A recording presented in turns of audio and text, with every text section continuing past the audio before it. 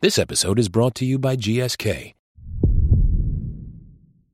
No two cancers are the same.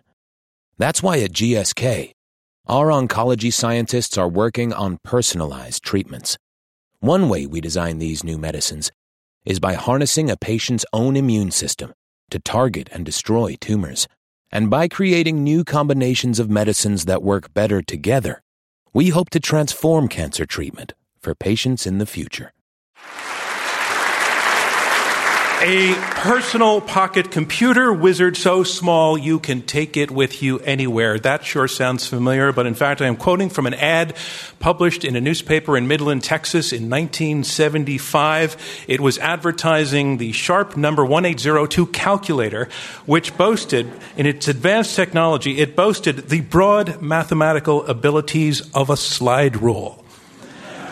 Well, we've come a long way since then to the point where probably a lot of us don't even know what a slide rule is. But are we smarter now because technology has come so far and put a lot more than a slide rule into our pockets? Or are we so dependent on this wizard that is technology to do things for us that we are losing the ability to make our own magic, mentally, socially, politically?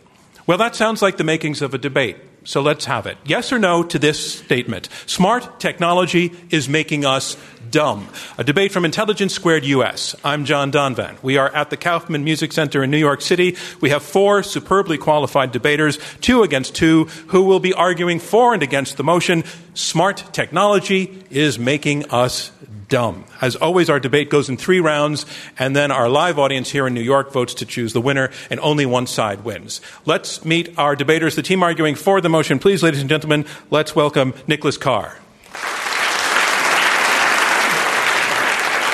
And Nick Carr, you are the author of The Glass Cage, Automation and Us, as well as The Shallows, What the Internet is Doing to Our Brains. That was a Pulitzer Prize finalist. In these books, Nick, you are warning readers about the danger of our growing reliance on computers. So I am wondering, do you possess a smartphone? Well, I resisted for a long time, but about 6 months ago, I finally broke down and bought my first smartphone. And how is that relationship working out? We're still feeling each other out. Ladies and gentlemen, Nicholas Carr.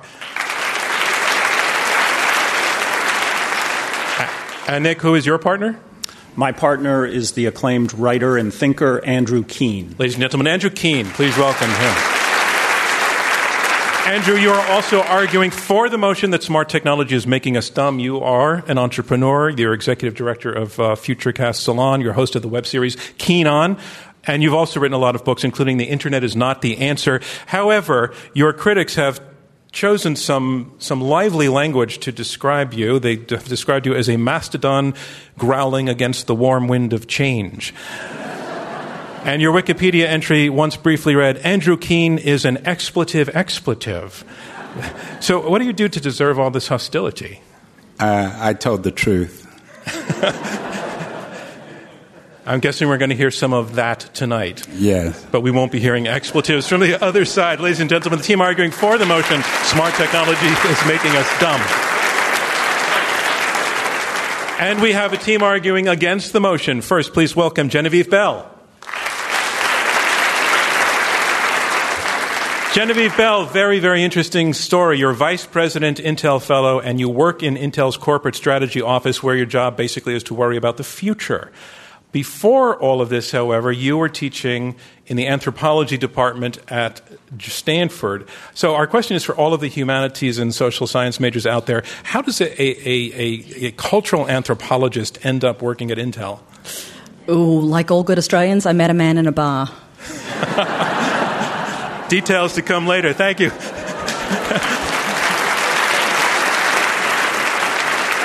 And Genevieve, who is your partner? My partner is the lovely, talented, and charming David Weinberger. Ladies and gentlemen, David Weinberger. David Weinberger, you're also arguing against the motion that smart technology is making us dumb. You're a senior researcher at Harvard's Berkman Center for Internet and Society. You're at the Shorenstein Center at Harvard, at the Kennedy School. You've written a bunch of books also, including Too Big to Know and The Clue Train Manifesto. You wrote that back in 1999, which was an early book looking at the Internet's effect on business. And you came up with 95 theses. So have they stood up to the test of time? Pretty well. The most important point that we made, because it was co-authored, was that the web is actually a social place, although it didn't look like it at the time. One of the things we got very wrong was that we didn't know we would have to fight to keep the web the way it was. So you were only a partial visionary. I am a very shaded, if not shady. I'm going to get you out of that. Ladies and gentlemen, please welcome David Steinberger and thank him. And these are our teams arguing for and against the motion, smart technology is making us dumb. On to round one. Round one are opening statements by each debater in turn. And here to make his opening statement in support of the motion, please welcome to the lectern Nick Carr. He is author of The Glass Cage, Automation and Us, and The Shallows, What the Internet is Doing to Our Brains. Ladies and gentlemen, Nick Carr. Thank you, and thank you, John. We're gathered here tonight to talk about our intelligence and about whether our smartphones and our apps and our social media accounts are expanding it or eroding it. Are we more thoughtful now, thanks to our technologies, or less thoughtful? How is the technology influencing the way our minds work? By now, I think all of us, if we're honest, know pretty well how we use our gadgets. We use them compulsively. And the research bears this out. The average person with a smartphone will pull out the phone and look at it about 150 times a day. And that breaks down to about 6 minutes for your every waking hour. And when you start to add up all the messages, all the notifications, all the alerts, all the pins, all the Instagrams, all the Google searches and everything else, what you get is a clear picture that we have created an environment of constant distraction. But what does it actually do to our brains and how our brains operate?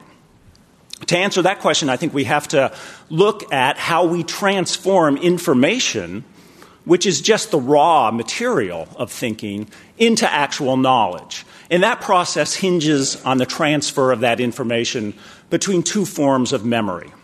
On the one hand, you have your working memory, which is essentially the contents of your consciousness at any given moment. And what we know about working memory is it has an extremely small capacity. You can only hold about 2 to 4 pieces of information in your mind, your conscious mind, simultaneously. And then on the other side, you have our long-term memory, what we usually refer to as memory. The key to building knowledge, the key to deep intelligence, is being able to move incoming information from your conscious mind over into your long-term memory. The problem today is that we're constantly overloading that small store of our working memory. And this creates a phenomenon, actual biological phenomenon called cognitive overload. Now, we are right to celebrate all the great things we get from smart technologies, from the internet, but what we too often forget is that information is not knowledge, it's not intelligence, and it's certainly not wisdom. And when we spend all of our time gathering information, what gets crowded out is the time to distance yourself from distractions and interruptions and think deeply about things. I think we have to be honest with ourselves, and I would suggest you look not only to the science and not only to what everybody on the stage is going to say, but to your own experience with the technology, how you use it. Whether, when you want to think deeply, you pull out your smartphone or you try to distance yourself from your smartphone and from your computers. And I think if you're honest with yourself, you'll conclude that indeed our smart technologies are making us dumb, and you'll vote for that proposition. Thank you very much. Thank you, Nicholas Carr. And that is the motion, smart technology is making us dumb. And here to argue against the motion, David Weinberger, author of Too Big to Know, Rethinking Knowledge Now That the Facts Aren't the Facts. Experts are everywhere, and the smartest person in the room is the room. Ladies and gentlemen, David Weinberger. Thank you. So if Nick is right, and our technology is having this physical effect on our physical brain, keeping us from being able to form knowledge out of information, then why is this? It seems to me and to Genevieve that this is the greatest time in human history to be somebody who cares about knowledge. This is a renaissance of knowledge. If we take the question, is our smart tech making us dumb? I want to not even refute that. I want to ask, why do we keep asking that?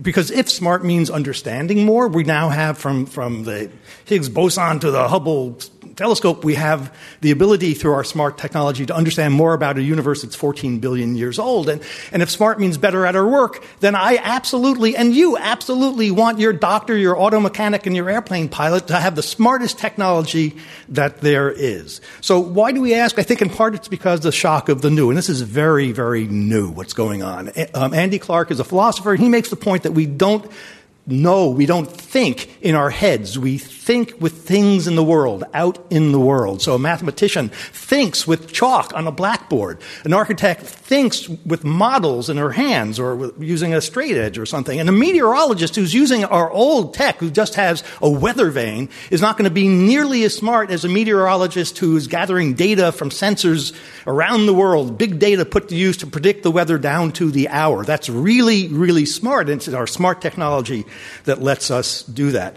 Another reason why perhaps we entertain this notion is that we have a natural tendency to think that the technology we grew up with is natural and is good. But that's not the case. We didn't invent gatekeepers because we said in the old world, in our prior world, we didn't invent gatekeepers because we thought it was just a swell idea to vastly limit the amount of information and knowledge that we were going to make public.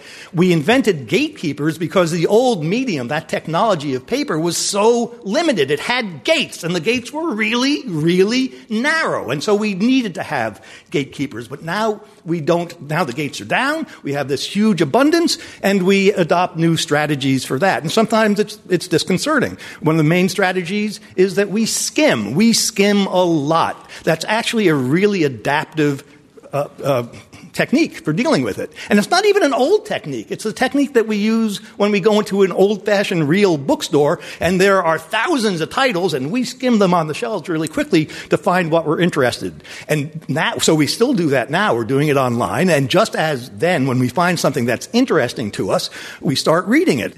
So it seems clear to me that to argue that our smart tech is making us dumb is not only to be on the wrong side of history.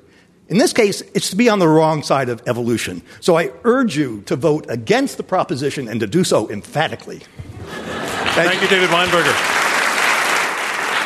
And a reminder of what's going on. We are halfway through the opening round of this Intelligence Squared U.S. debate, where our motion is smart technology is making us dumb. You have heard from the first two debaters, and now on to the third, debating for the motion that smart technology is making us dumb. Let's welcome to the lectern Andrew Keen.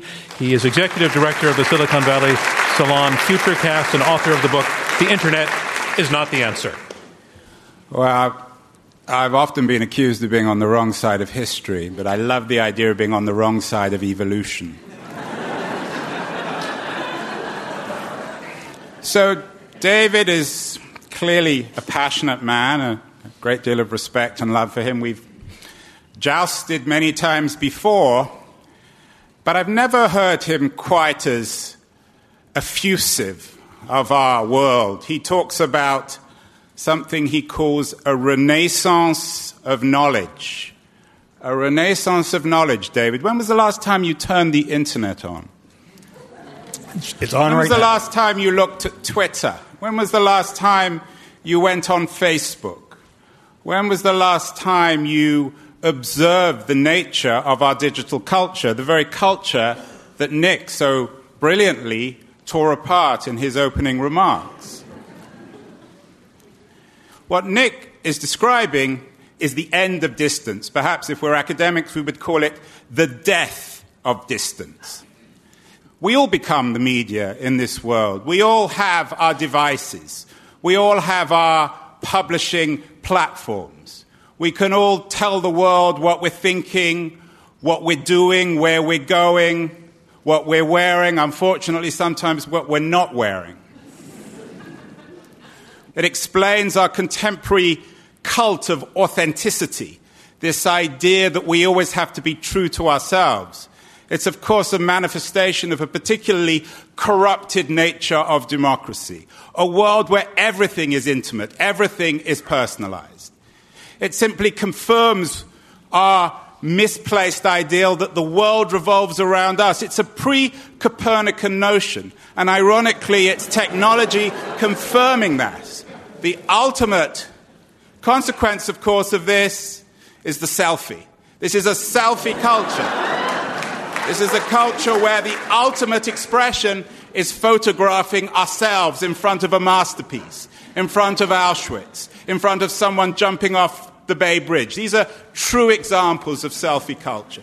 Meanwhile, what's going on? David celebrates the narrow gatekeepers that have been destroyed.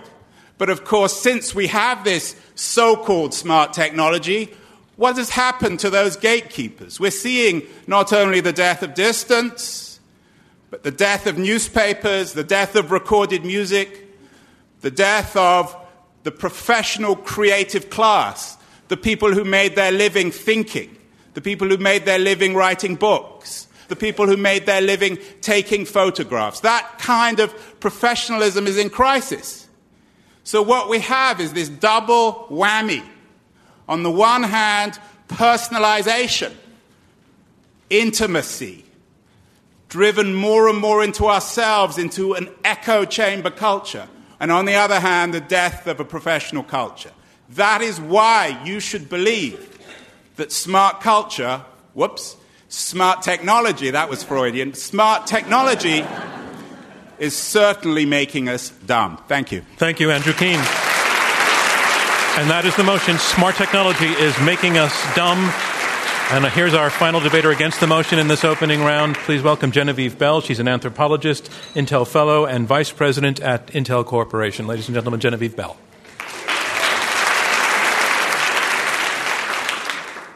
Smart technology makes us smart and it makes us safer. If you were to look in the last year, I can pull you examples from all over the world. In many African countries and on the Indian subcontinent, mobile phones and text messages are used by governments to send out health warnings and preventative health messages. When the Ebola outbreak was taking place, messages were sent on smartphones to tell people how to handle themselves, their communities, and the bodies that they were encountering. Hardly dumb, right? In the United States, you have the Amber Alert, something I'm sure many of you hope to never see on your telephones, but when you do, you know what to do. It's about making a community and the kids in it, hopefully, safer and ultimately making all of us smarter about danger. I'm the child of an anthropologist. I grew up with Indigenous people in Australia. I spent a lot of time in Indigenous communities, and it's been fascinating to watch over the last 20 years as those communities have embraced new technologies to do old things. The Ngarrindjeri, with whom my family have worked for the last 20 years, use the internet to tell their stories. They like the fact that newspapers are being archived because they can use the stories in those about their colonial contact and argue about how to regain their land.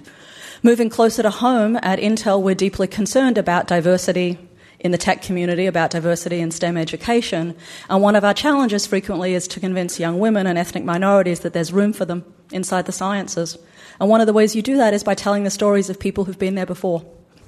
It's nice to be in New York for me. I get to go visit Judy Chicago's dinner table at the Brooklyn Museum, and I think about how hard it was for her to reclaim all of those women's names and how much easier it is to do it today. My Twitter feed just recently brought me the name of Sharla Boheim, who actually was the original lead name on packet simulation technology. You don't need to know what it is, but it is the foundation of the internet, and she was involved. Until quite recently, people didn't know that. So is using smart technology to tell our stories and tell them widely and bring more people into the conversation making us dumb? I certainly hope not, because it's something I participate in regularly. And almost last, but by no means least, let's tackle the notion of community and citizenship. Andrew brought it up. Let's take it on a little bit more seriously. Would Fiden Santana think that he was doing something dumb when he took out his camera phone and recorded a policeman shooting someone in South Carolina? And we watched that video rocket around America and drive yet a further conversation about race and violence and what it means to be a citizen? We can dismiss hashtag activism, such a great phrase, as being a sort of a fleeting thing, right? Whether it's hashtag Black Lives Matter, Not All Men, So Black Australia from my hometown. But truthfully, the use of technology to propel conversations about citizenship is hardly new. A photograph made a huge difference in how we talked about the Vietnam War. The radio and vinyl records, which are making a comeback, I'll have you know, helped distribute the word of Martin Luther King, and the suffragettes really liked a good typewriter. So is smart technology in those cases making us dumb? I don't think so. Let me just reflect briefly on something else. Smart technology is also in our everyday lives, and some of those things we may not think about as making us smart, but they're certainly changing, I would argue, for the better personhood. Here's my last example, online dating. When I was in India doing fieldwork many years ago, a place that has been embracing this technology for a long time, a woman said to me, getting a husband is just a database problem. So, let us imagine, from changing ideas of citizenship and safety to ideas of romance to ideas of what it means to be in the world, it's really hard, I imagine, for any of you to sit in this room and to agree to the proposition that smart technology is making us dumb. So along with David, I think you should emphatically vote against it. Thank you, Genevieve Bell. And that is our motion, smart technology is making us dumb, and that concludes round one of this Intelligence Squared U.S. debate. Now we move on to round two, and round two is where the debaters address one another directly and take questions from me and from you and our live audience here in New York. The motion is this: smart technology is making us dumb. We have heard two debaters argue strenuously for the motion. They have made the argument that the new technology, and we all know what we're talking about because it's in our pockets, is creating a new environment of constant distraction and perpetual interruption, which leads to a kind of cognitive overload, which ultimately diminishes attentiveness, and as a result, the accumulation and use of knowledge suffers. They also make the case that smart technology creates a false ideal of intimacy, which in itself is actually devoid of communication, and in that sense harmful to the culture overall. The team arguing against the motion, Genevieve Bell and David Weinberger, argue that thanks to smart technology we are living in a renaissance of knowledge, that being smart means being able to understand the world better, to be better at our work than ever before. They hail the fact that the gatekeepers of knowledge are on the run and possibly, in some cases, dead. And they talk about, in general, the expansion of cultural knowledge, particularly in communities who previously didn't have ways to connect or had a voice, and that the technology gives them those voices. Nick Carr, David Weinberger said that skimming is good. And he said we do it naturally. We go into libraries and we skim and we select very quickly. And so he direct challenge to your argument that this distraction that you talked about, that the internet represents, is so problematic. We read in different ways, and they're all valuable. One way of reading is skimming. If you open a magazine or a newspaper, you do a lot of skimming. But then, particularly when you have a book or a printed newspaper or something in front of you, you also, when something interests you, you move to a much deeper form of reading where you're not skimming, you're actually reading, you're going line by line. And what research into how people read when they're looking at their phones or their computer shows is that skimming becomes the default, the dominant form of reading. And in fact, if you look at the research, the researchers talk about the F pattern, by which they mean that people, when people read on a computer screen, they go across the first couple of lines of text all the way, and then their eyes drift down the margin a little bit, and then they go about halfway across the text, and then their eyes just drift down the rest of the margin. So it forms this F pattern, and then you click and you go somewhere else. So skimming is fine in context. Better and more important is actually reading deeply. So Genevieve Bell, you're approaching this, we know, as an anthropologist. But the description that Nicholas gives from the sort of lab, the bench science on this, do you find it concerning? First of all, do you dispute it or concede it? And in either case, do you find it concerning? I'm not sure I'm willing to dispute it, but I am willing to suggest that, we're at it may not feel like it to many of us in this room. Nick, obviously the exception, having only had a smartphone for 6 months. This technology is still relatively new. It doesn't always feel that way, but a lot of this technology has been in mainstream adoption in the United States for less than a decade. And I think, one of the things that's very clear is that the first studies that were done about the impact of the internet on our sociality, on our personalities, have long since been eclipsed by some of the other pieces of work, where some of the early assessments we made about how technology would affect people have now been proven, when you have more data, to be very different. And then I think the second question is, I am also interested in what those studies look like beyond the United States, and about what it means to not keep reducing smart technology down to Facebook, Google, Twitter, and a phone, when in fact we know that the technologies that are in people's worlds that are smart are far beyond that. And the impact of those, I think, is much more complex. Andrew Keen? I'm very suspicious of Genevieve's sort of argument about the non-Western world. We always hear this about these new technologies. We always hear, well, this is going to change everything. This is going to empower Aboriginal people. This is going to solve poverty. But look at the Arab Spring. The Arab Spring was embraced by the digital utopians because it was supposedly throwing off autocracy. But what we've seen after the collapse of the Arab Spring is more anarchy. And what we see with this technology is a failure to actually create coherent political movements because of the death of distance, because of this intimacy and personalization. We saw the same, indeed, with the Occupy movement in the United States. It's like a firework. It explodes, and when you look up in the sky, it's wonderful for about 10 seconds. And then it goes away. There's no consequence. There's no depth.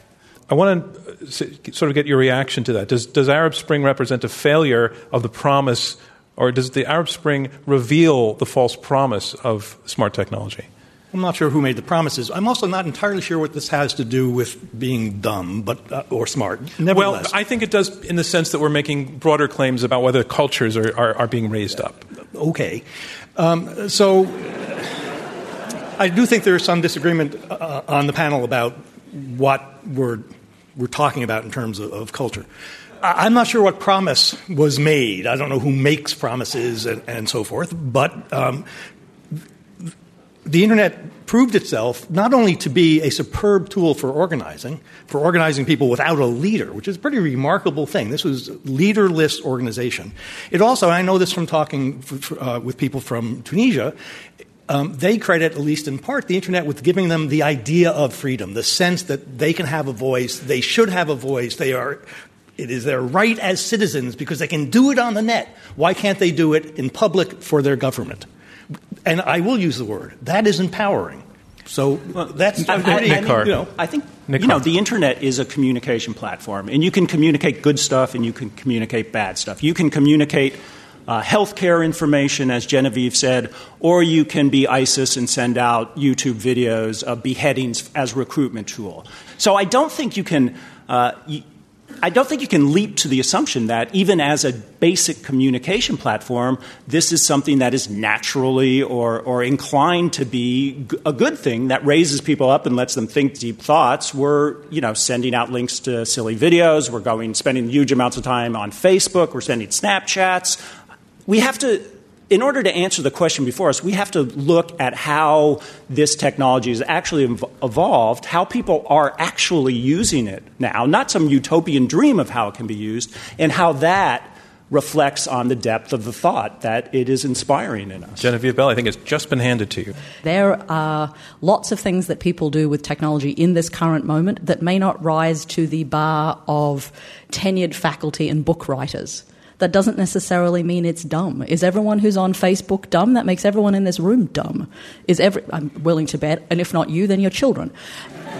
And while you may say many things about your children, you are not yet willing to imagine they are dumb. Does it mean that every single one of us who uses GPS because we're directionally challenged is an idiot? Does it mean the fact that I like Microsoft to spell check me make me dumb? I don't think so. So there's sort of something in there about what is the judgment lurking beneath dumb that requires just a little bit of scrutiny. I'm going to audience questions now.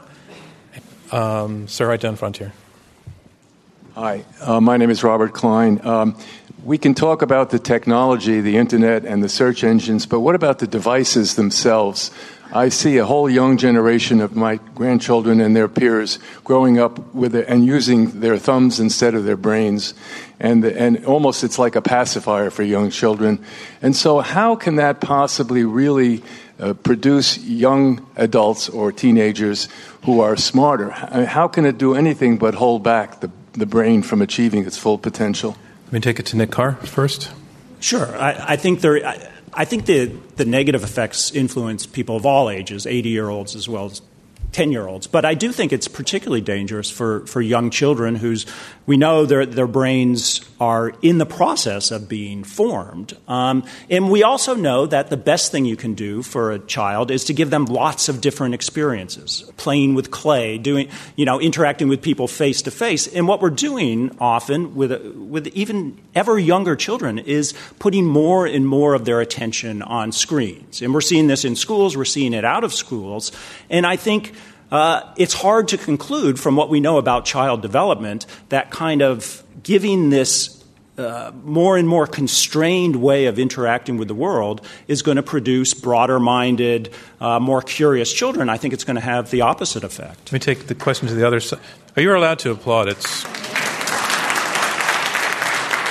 David or Genevieve would like to take that? Yeah, I mean, I think Genevieve. there's a couple of things that run through that, right? Is we have a persistent anxiety about the impact of new technologies on our children. This one has a particular kind of visceralness to it. I'm willing to bet many of your parents worried about the impact of radio, rock and roll, television on all of us. The jury is in some ways still out on rock and roll, obviously, but not the rest. And there's something about why it is that we worry about technology and children in particular. And I think, there are reasons to suggest, and Nick's right on this, that a diversity of experiences is a good thing. The challenge, however, here is also beyond the kind of notion that every child is born with a smart device in one hand and only a thumb in the other. The reality is that in lots of places in the world, kids are not using new technology. In lots of places in the world, there are cultures about how technology is introduced into children that suggest that, you may be disadvantaged because there are other places, if that's your fear, that this is not happening. But I think it's a hard one to argue, right, is to say, is, technology pernicious and bad for children? Well, it's an argument that's been rehearsed for nearly 200 years, and I think all of you are living proof in the room that rock and roll didn't rot your brains. I want to remind you that we are in the question and answer section of this Intelligence Squared U.S. debate. I'm John Donvan, your moderator, and we have 4 debaters, 2 teams of 2, arguing it out over this motion: smart technology is making us dumb. Hi, my name's Stacy. I wanted to address how parents use apps and smart devices to help make their children smarter. I know that my sister and my mom often will look to apps to fill in gaps that they have in their knowledge. Is that making us smarter or not? I think there's no question that if you need to get an answer to a well-defined question, that there's nothing so good as Google or tweeting it out there or whatever. And again, that's one of the good things about the technology. But deep intelligence isn't about getting precise answers to well-defined questions. It's being able to know what are the big questions you should ask, how do you fit this information together to form conceptual knowledge, to get big-picture knowledge.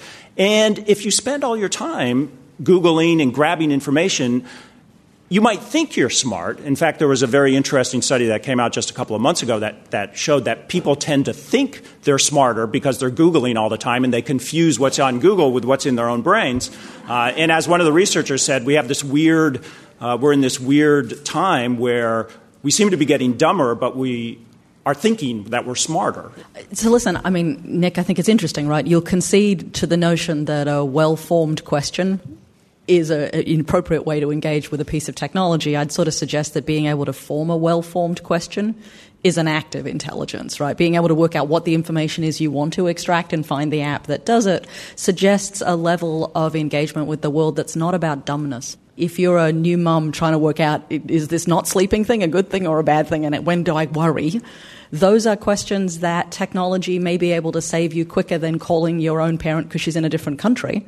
Is that about making you more dumb? I don't think so. So there's something for me, again, about how we are framing the notion of dumbness and its opposition that I keep coming back to, right? David, hold off 1 second. I want to let a response come from the other side. Nick. Let's look at the question of how well-formed our questions are. There's an interesting interview just recently with the top search engineer at Google. And the interviewer said, so I assume that as Google search engine has gotten smarter, people's questions have also gotten smarter. And he laughed and said, no, it's exactly the opposite. People get lazier and lazier. And this shows how we become dependent on the technology to do our thinking for us. And as a result, we get lazy. We fall victim to what scientists call automation complacency. You just simply think, let the machine do it for us. So even the formation of questions, we seem to be getting worse and worse as the search engine gets better and better. David Weinberger. So, as I understand it, Nick, what's actually going on with the searches is that they've gotten much longer. People actually type in what is, a whole question with a question mark at the end, because that now works. Whereas before, forming a question well at Google meant figuring out what were the terms that Google wanted that would give you back the right results. It wasn't about good question forming. It was about knowing how Google worked. But I think that your comment about people Google and they think they're smart is that you're actually, I think, repeating Socrates' mistake, which is, really good company to be in. But in the Phaedrus, and I'm sure you know this, that in the Phaedrus, Socrates makes a terrible mistake. Doesn't make a lot. He's wondering about the smart tech of his time, which was writing things down. It was literacy. And he said, this is terrible because our memory will fail. We will get much worse at remembering things. And he was absolutely right about that. Because if anybody here would like to stand up and recite the Iliad by heart, please do so and show me wrong. But generally, our memory has gotten much smaller than it was. So he was right about that, but he was wrong about the effect of literacy. The effect of literacy has, in fact, made our memory 1,000 times better. We remember so much more as a species. But that wasn't Nick's point. I think, just to speak. You're the one who brought out Socrates, right? And so I can bring him up too. So what was Socrates' greatest contribution? Nick was just saying that one of the problems with Google, or our search-centric culture, is people are increasingly lazy. And what they're really lazy about is asking questions. What we're having is the automation of the act of asking a question. And that is one of the consequences or casualties of this digital revolution. And of course, Socrates' one of his greatest contributions to our culture was in the art of asking the question. That's what knowledge was, asking questions. And as Nick has made it clear, we have forgotten, or we are forgetting how to ask questions. So that's extremely troubling. David Weinberger? So the other fear that Socrates had in that dialogue about writing was that written stuff is never as good as in person, face-to-face, because the written thing will not respond to you. You can't ask it a question. And the Internet is not a series of answers. It's a series of conversations of various forums. And now we are able to engage in conversations about any topic, whether it's about epistemological chaos or it's about whether a Mini Cooper is any good in the winter in Boston. And we can talk with other people and we can get answers. This is a far more interactive and responsive medium than we've had before, except in-person conversation. I think we're going to have time for one more question. I'm just curious myself, as this debate has proceeded before you, has anybody been multitasking in any form? Yeah, some hands have gone up. You missed an amazing debate. It's right there.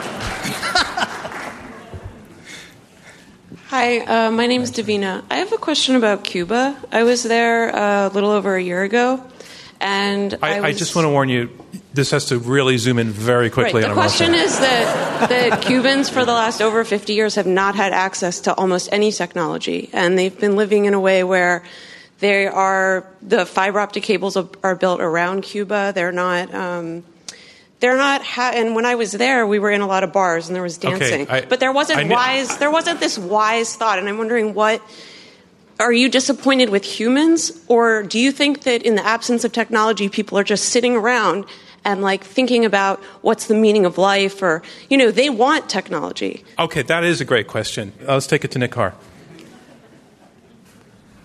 I'm certainly not arguing against technology. Technology is books. Technology are the good things we can do with computers, the way computers can help us do things. What I'm arguing about is how we think today, thanks to our dependency on our smartphones and our computers and our dependency on social media. You can certainly understand why people who are cut out from the technology would want in, but that doesn't change the fact of how we actually use the technology and how we behave with it and how it influences our thinking. And the studies and the research and the science points to the fact that we are, in fact, turning into scatterbrains. I guess the question is, and I would hate to use Cuba as a kind of, example, as a kind of laboratory experiment, but if you were, what is the kind of the vision you then have about what the right use of it is? What's the right use of technology if the one we have now isn't it? Well, I'd be worried about putting it into the hands of Cuba's government or any government determining how we use technology or how we use information. So I would push that to the side. I would say that everything we know about it is that we should use it less. And what should we use it for? That concludes round 2 of this Intelligence Squared U.S. debate, where our motion is smart technology is making us dumb. So now we move on to round 3. Round 3 are closing statements by each debater in turn. First, here summarizing his position in support of the motion, smart technology is making us dumb. Here is Andrew Keen, author of The Internet is Not the Answer. Well, you can't have a debate like this without, again, ending with Socrates and Plato, since we're supposed to be talking about dumbness and intelligence. You remember, or most of you should remember, in Plato's Republic, Socrates' definition of intelligence was bound up in his notion of the cave and of being able to distinguish illusion from truth. And his argument in the Republic was that we were mostly looking at shadows in his cave. And going from Socrates and Plato back to David, let me quote him. He said, "The internet is giving us the idea of freedom." And I agree with him. It is giving us the idea of freedom. And he says that's empowering. But look at our world. We're not empowered. It is, of course, the classic manifestation, perhaps in digital terms, of Plato or Socrates' cave, where we think we're empowered. We think by making statements about politics or economics or supposedly bringing down some powerful figure. We think we're free. We think we're empowered. We're living in the world where the idea of freedom has essentially been digitalized and commodified and sold to us, or perhaps not sold because it's a supposedly free economy. But the truth is, in this world, we are more and more, I don't know about the word dumb, we are less and less aware of our reality. We think we're empowered, we think we're free, Andrew but actually Keen, I'm we're sorry, living in the cave. Your time is up. Thank you very much, Andrew Keen.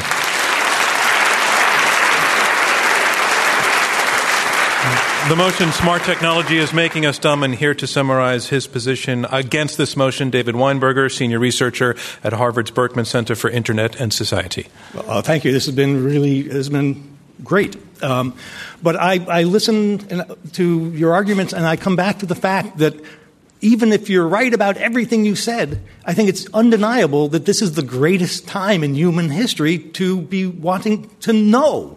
There is no better time. The access to information has never been this free. Everybody. You don't have to be at a major university to get access to a wide range. The ability to engage, not just read, the ability to participate in the creation of knowledge, whether this is by asking questions, dumb questions, smart questions, by posing wrong ideas and bad ideas and finding how the world reacts, by participating in a more genuine way and learning from people, by lurking on lists and seeing what people are saying, where lurking means watching but not talking. It's not the bad lurking. We've never had to take a course at a major university for free, to read open access journals where most of the best physics in the world, the best math in the world is being done. To think that this is not the greatest age to want to know things strikes me as crazy. No matter what facts you point at and brain chemistry, et cetera, none of which I deny. Nevertheless, if the question is smart technology making us dumb, I think just looking at what is there should tell us, no, this is the smartest age we've ever had. Thank you, David Weinberger. And the motion is smart technology is making us dumb. And here to summarize his position in support of the motion, Nick Carr, author of The Glass Cage, Automation and Us. We've been speaking mainly about communications and information. I think that's a very important part about smart technology, but it's not everything. What we're seeing now is we're relying on software, relying on algorithms to do more and more things. Not just to gather information, but if you're a pilot, you use them to fly. If you're a doctor, you use them for diagnosis. If you're just a average person, you turn on Google Maps to get around. And we want to believe that this, by handing over tasks to our computers, will be raised up. Our own talents will get sharper and better. But even here, the research points to something very different happening. There was a fascinating study done in the Netherlands, a series of experiments where people were given increasingly smart software to do difficult tasks. And what the researchers found is that as the software got smarter, the people got dumber.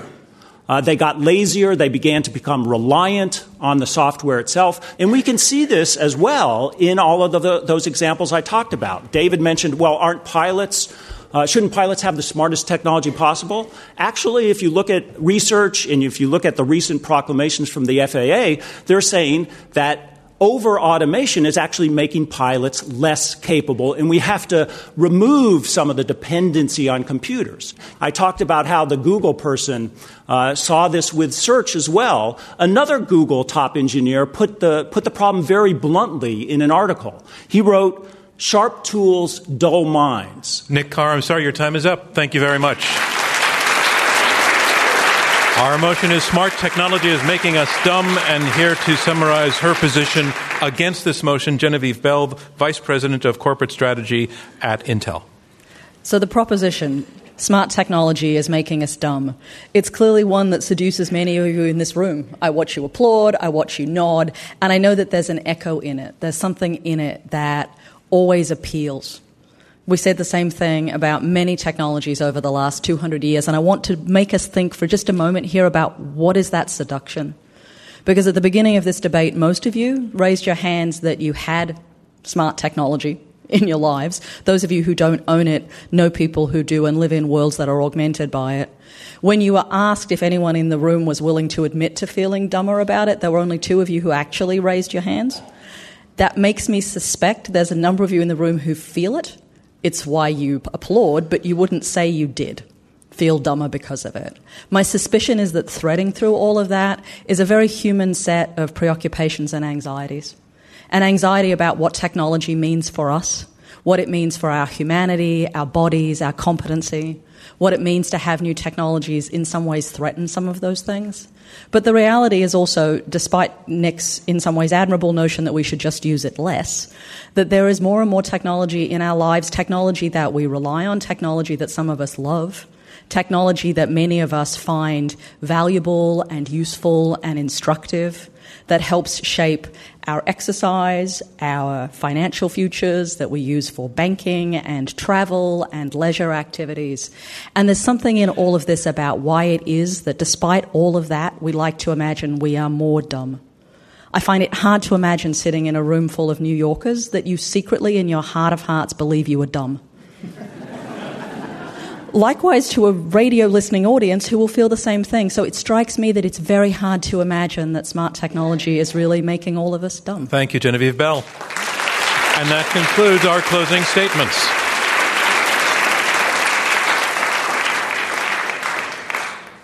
I have the final results now. It's all in. Let's remind you that the motion is smart technology is making us dumb. And again, it's the difference between the 2 votes before and after that determine our winner.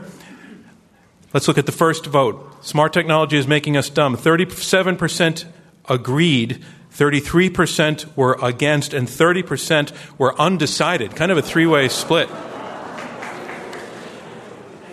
Let's take a look at the second vote. Again, we're looking for the difference. The second vote, the team arguing for the motion, their second vote was 47%. From 37 to 47%, they picked up 10 percentage points. That is the number to beat. Let's see the team against the motion. Their first vote was 33%. Their second was 43%. They also pulled in 10%. It is an Intelligence Squared first. It is a tie. Congratulations to both teams, all four of our debaters. Thank you from me, John Donvan, and Intelligence Squared US. We'll see you next time. This Intelligence Squared US debate was held in front of a live audience at the Kaufman Center in New York City. Dana Wolf is our executive producer. Robert Rosenkrantz is chairman. Taylor Quimby and Rob Christensen are the radio producers. Damon Whittemore is the engineer. Clea Chang is director of production. Chris Kamikawa is our researcher. And I'm your host, John Donvan. For more information or to purchase tickets to future events, visit iq2us.org. To hear the full unedited version or to sign up for the Intelligence Squared podcast, visit npr.org/Intelligence Squared.